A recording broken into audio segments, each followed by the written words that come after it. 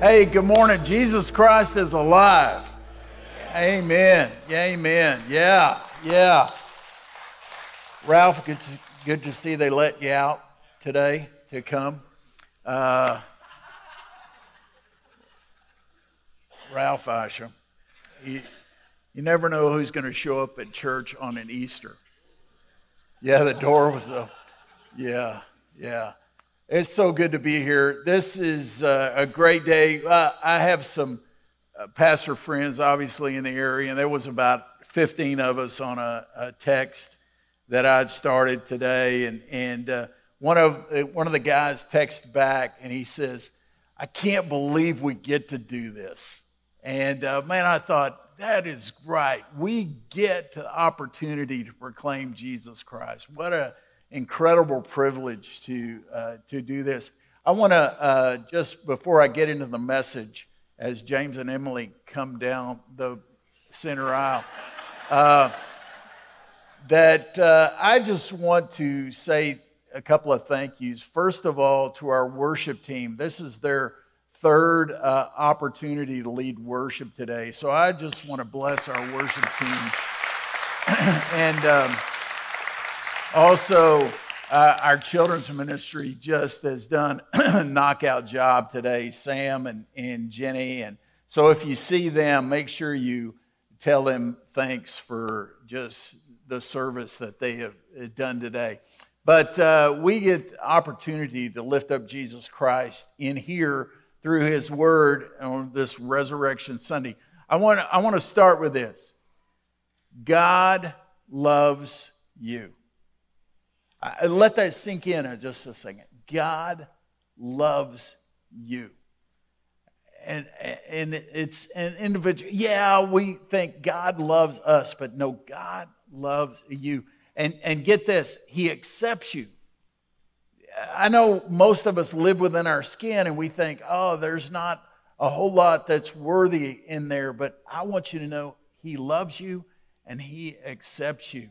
And I wore my Marion and Berrien suit today, and there's a reason that we're going to celebrate a wedding, not a wedding of humans, but we're going to look at the marriage of Jesus Christ to His bride, the church, here in just a little bit.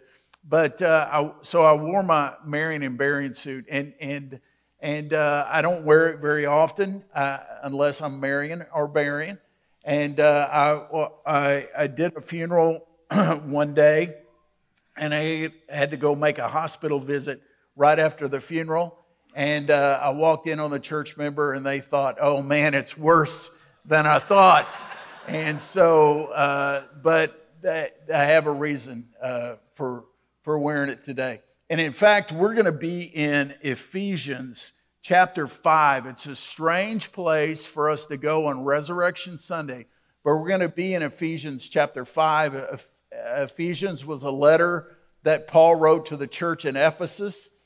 It is broke down into the first half is more doctrinal stuff, and then the last half is more practical living. I want us to look at a particular element of that's going to be so important for us today. But I wanted to do something else first. I have an objective today. And the objective is not reachable by me. But it's an objective that I think the Lord has for us today. And it's this.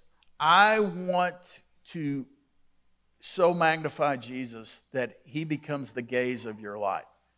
And let me give you a thought. We live in a day where TVs are so abundant that your house may have several TVs in it. And I know somebody's going to say, "Well, Mark, we don't have a TV at all, and so this doesn't make sense to you." But most people have multiple TVs in their house. You may have a family room, sitting room where you have it, and everything faces the TV.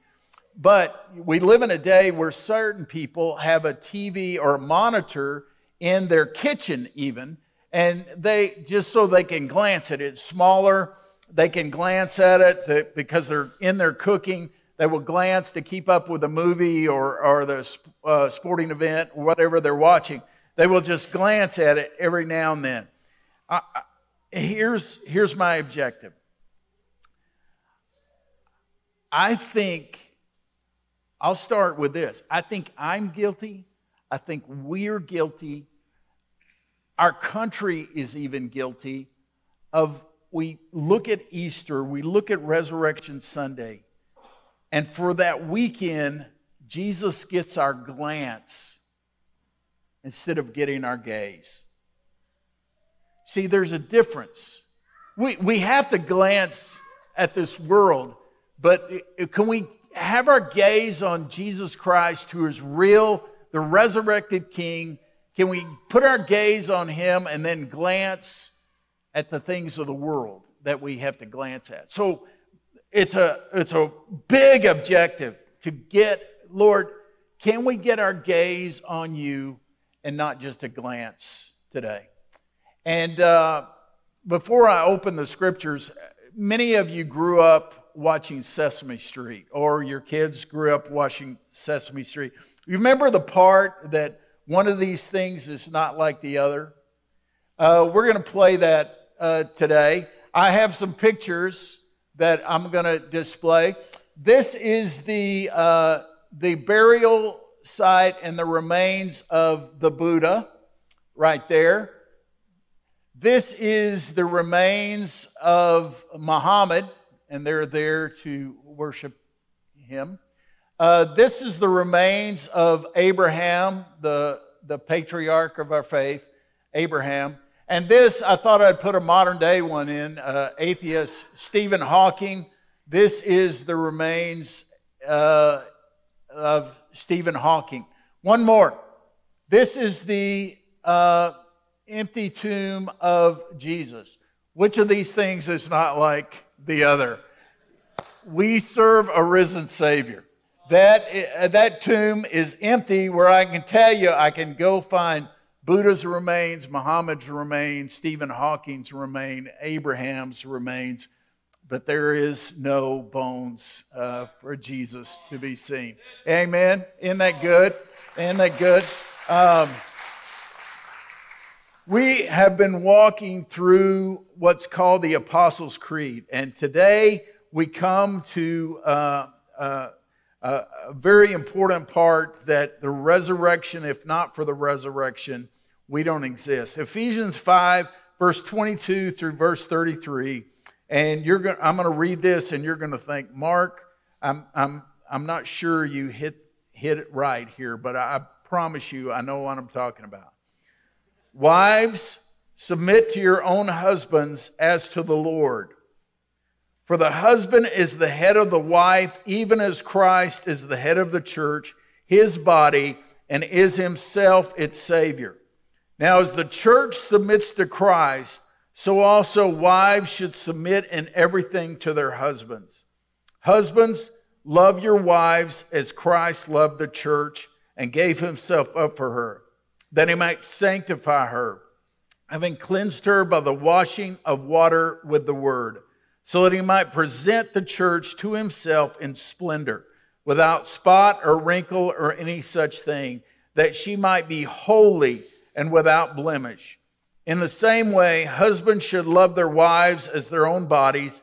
He who loves his wife loves himself, for no one ever hated his own flesh, but nourishes and cherishes it, just as Christ does the church, because we are members of His body. Therefore, a man shall leave his father and mother and hold fast to his wife, and the two shall become one flesh. This mystery is profound, and I am saying that it refers to Christ and the church. However, let each one of you love his wife as himself, and let the wife see that she respects her husband. I want to read that verse 32 one more time. This mystery is profound, and I'm saying that it refers to Christ and the church. Now, we read that text, and you go to most commentaries and you look at what they say, 99% of the time they're going to refer to, and it's great to refer to this, about the marriage of a man to a woman. I mean, it's the greatest treatise in the Scripture when it talks about Christian marriage. But what else is he dealing with? He's dealing with this great mystery, which is Christ and the church. And so I want to, just for a few minutes, see how this resurrection, the resurrected King, affects the relationship of him to his people, which is the church. Now, as we've talked through the Apostles' Creed, we've said today is the one that says, I believe in the Holy Catholic Church. Now, some of you are thinking, especially at the end, I kind of chuckled. I mentioned Catholic, and then at the end, Chris is going to make, he used bingo in his announcement. I thought, man, Catholic and bingo, we got it going right here. Some of you are not snickering. But Catholic is not referring to an expression of the faith. This is what Catholic means. It means universal, broad, or diverse. So when we talk about the Catholic Church, we're not talking about an expression of the faith. We're talking about universal, diverse, broad. That's what we're talking about. So when we believe in the Holy Catholic Church, well, what does the term church mean? Church is the called out ones. Those that have responded by faith to Jesus Christ make up the church. So what we're talking about is, I believe in God's church, which is holy and universal and broad and diverse, those that are called out to follow him. And so this is what we're going to talk about, how that the bridegroom, Jesus, loves his bride in such an incredible way. But let me refer to the marriage part just a moment, even though this isn't a sermon on marriage. But what is Paul saying? So imagine this. Imagine a perfect groom sacrificially bestows unconditional love upon his bride. She mutually submits to him and honors him. He nourishes and cherishes her, and she reciprocates that love and honor back to him. And they display a oneness that is beyond anything the world can reproduce. And this is God's picture of marriage. Now, before you wives elbow your husband, that is the ultimate standard of what God longs for in a human way, of a man and a woman coming together for marriage. But you've got to understand, the picture of marriage between a man and a woman is an earthly representation of a much bigger view that God has. He ultimately has a view of sacrificial love of Jesus for his bride, the church. And so, no wonder that the marriages are so much under attack today, because if they're to resemble the relationship between Jesus and his bride, the church, if you can't keep it together on a human level, what's to say that God, who we do not see, we see the results of, we do not see, how do we believe he can keep his covenant with us as well? But what does this look like? So, you've got Jesus who came, and the scripture says he sacrificially loves his bride, the church, and as undeserving as we are. He came and he loved sacrificially. And so he cherishes and nourishes the church so that we grow into maturity and wholesome. We respond by submitting and yielding ourselves to him, and we seek to live our lives in honor of him. And a oneness develops that makes the world stand up and take notice. Now, I'm going somewhere with this, so I want you to grab this. We have a Savior that came perfect. He gave his life ultimately for us. We respond back in a submission and a yielding kind of way. and we see a oneness between God and us, His resurrected power living through us, that it becomes attractive to this world. Now, we see that messed up all the time. We understand that we live in a day that marriage is not held highly. Why is it not held highly? Maybe we've made a mockery of it at so many levels. But when marriage is dissolving, it reflects back on Jesus Christ. But what I want to talk about is I want to talk about this resurrected power of Jesus Christ within the church. And I'm going to make 3 quick points. They'll be on the screen, but I want you to see this. Number 1 is this. The church is not a bunch of buildings. You know, sometimes people will say, where's the church? And so I can say it's 301 North Lake Creek Drive, or it's across the street from Round Rock High School. You know, using some landmark that people want to know where the church is. But you know, that's not in reality. So the part of me wants to say, when somebody says, where is Central, to say, oh, some of them are in different schools in the area. Some of them are in different workplaces in the area. Some are in Austin, some are in Georgetown, some are in Round Rock, Hutto. They're different places. Some are at the soccer fields, some are at the baseball fields, some are shopping at Walmart or H-E-B. You know, it's not buildings, it's people. You make up the people. So we had people at 8:15 today. We had people at 9:30 today. We have you at 11 o'clock. We had some people that are traveling, some people that are away today. But you are the body of Christ known as Central. It's not buildings. These buildings, these buildings are great. And when we first came together, all that existed was that front little building.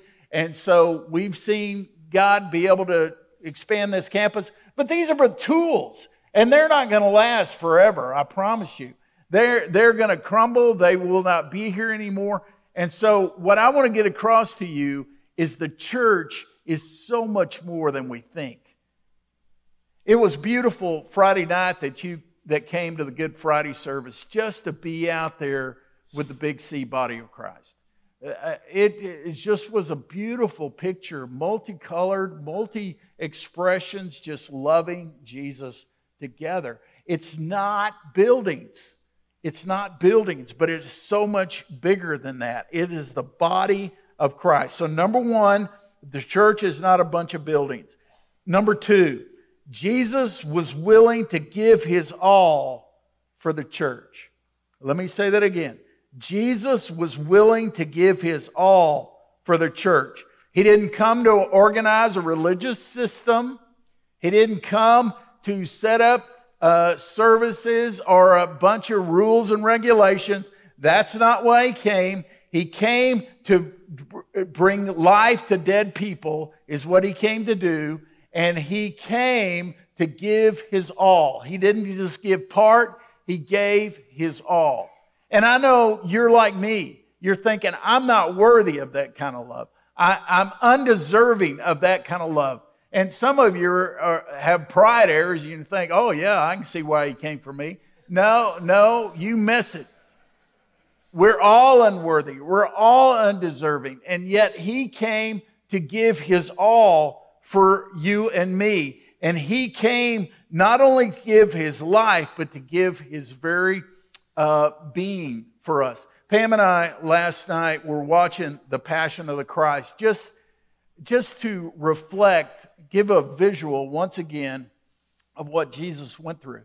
And you know, it's very gruesome, but from what I understand and reading everything about crucifixion, that the Persians established crucifixion to put you off the ground because the world was not worthy of you. And so the pain was excruciating. The Romans perfected it. But Jesus was willing to go through that for us, as undeserving as we are. Some of you know the story of Johnny Lingo. If you don't know the story of Johnny Lingo, I'm going to tell you the story of Johnny Lingo. But there was a journalist who went to some South Pacific islands because he wanted to travel the islands and write about the people.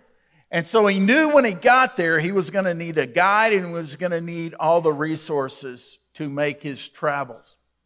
So he went asking people, where would a guide be and somebody that can get the resources for him? And as he traveled around, he heard repeatedly, you need to go to Johnny Lingo. Johnny Lingo knows the islands. He can get your resources. He's the guy you need to go to. But then they would start snickering about Johnny Lingo. He'd go to somebody else, and he would ask them, oh, you need to go to Johnny Lingo. He can help you. He knows the islands completely. But then they would start snickering and laughing. And he said, what's the deal? What's the deal about Johnny Lingo? And said, oh, Johnny Lingo, he's not all there. He said he paid 8 cows for a bride. And he said, explain that to me. He said, well, if a father has a daughter, they get a dowry in cows from some guy that wants to marry the daughter. If she's pretty and talented, 5 cows maybe that he would get. And if he's kind of plain and doesn't really have a lot of talent, maybe 2 cows, maybe 3 at the most, but not 8 cows. Man, this dad took advantage of Johnny Lingo. And so the guys, not knowing what to think, so they said, where's Johnny? And he said, he's at the next island. You can just go over there and ask anybody. They'll know where Johnny Lingo is. So he went over there and he asked, where's Johnny Lingo? And they said, oh, his house is up here. And so he goes to the house, knocks on the door. Johnny answers the door and he says, come on in. You're Johnny Lingo? Yeah. They told me on the other island that you could be my guide and get my supplies and everything. He said, oh, yeah, I can help you. And as they're talking, this lady walks into the house and she is drop dead gorgeous. She's got grace and she just handles herself so well. She pours them a drink. She's so articulate in her speaking, just tons of confidence. She's just beautiful. And she leaves the room and Johnny said, oh, that's my wife. And the guy said, there's no way. Said, you know what they're saying about you at the main island? They're saying you're crazy, that her dad took advantage of you, that there has never been 8 cows to purchase a bride before, and you paid $8, 8 cows, and here you are. And said, what made the difference? He said, 8 cows. You see, can you imagine the other ladies talking how much I cost 2 cows, I cost 3 cows. But imagine Johnny Lingo's wife, just the incredible honor of somebody paying 8 cows. She became an 8-cow wife. Don't use that, husband. But she became an 8-cow wife. Here's the deal. As undeserving and unworthy as we are, Jesus loves us anyway. And he came to give his all for us. So the church is not a bunch of buildings. Jesus gave his all for the church. And the third point is this.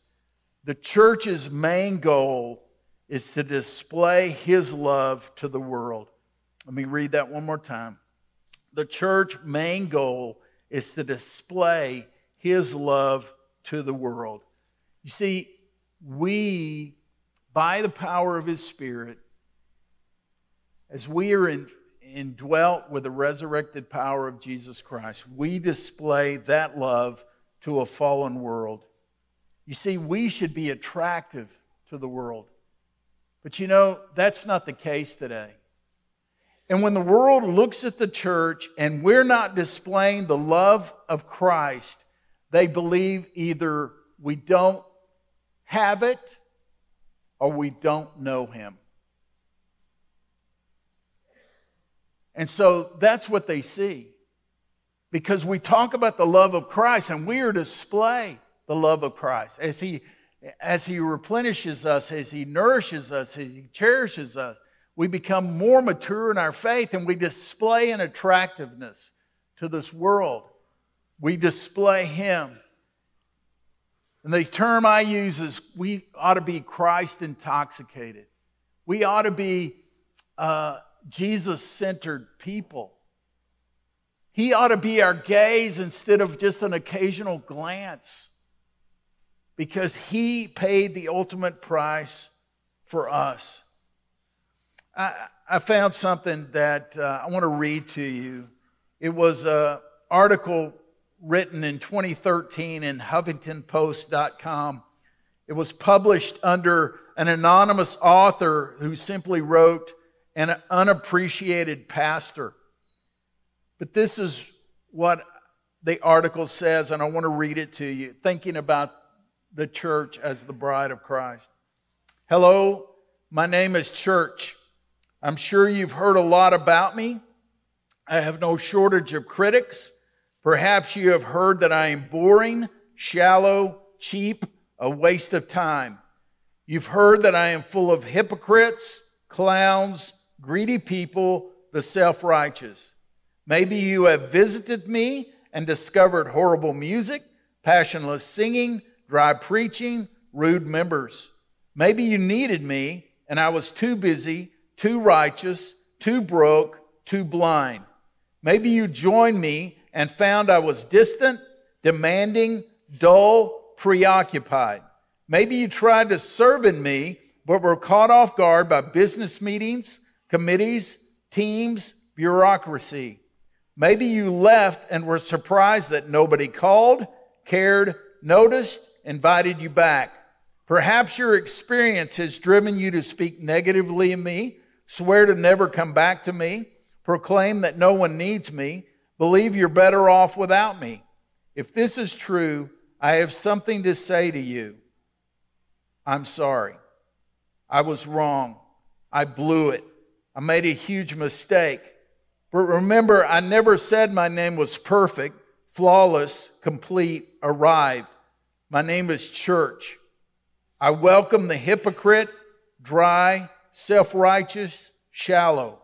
I welcome the sincere, passionate, forgiving, selfless. I cannot shut my doors to the people who make you angry, uncomfortable, impatient, self-conscious. But I would remind you that we couldn't always worship in the same room. In the Old Testament, there was a division between Gentile, Jew, man, woman. In order for us all to worship in the same room, Christ was shamed, beaten, killed, resurrected, which is far worse than being bored, uncomfortable, embarrassed, ignored. So why not come back to church and let all of these messed up people challenge you, sharpen you, strengthen you, humble you? I can't promise you that the people will be great.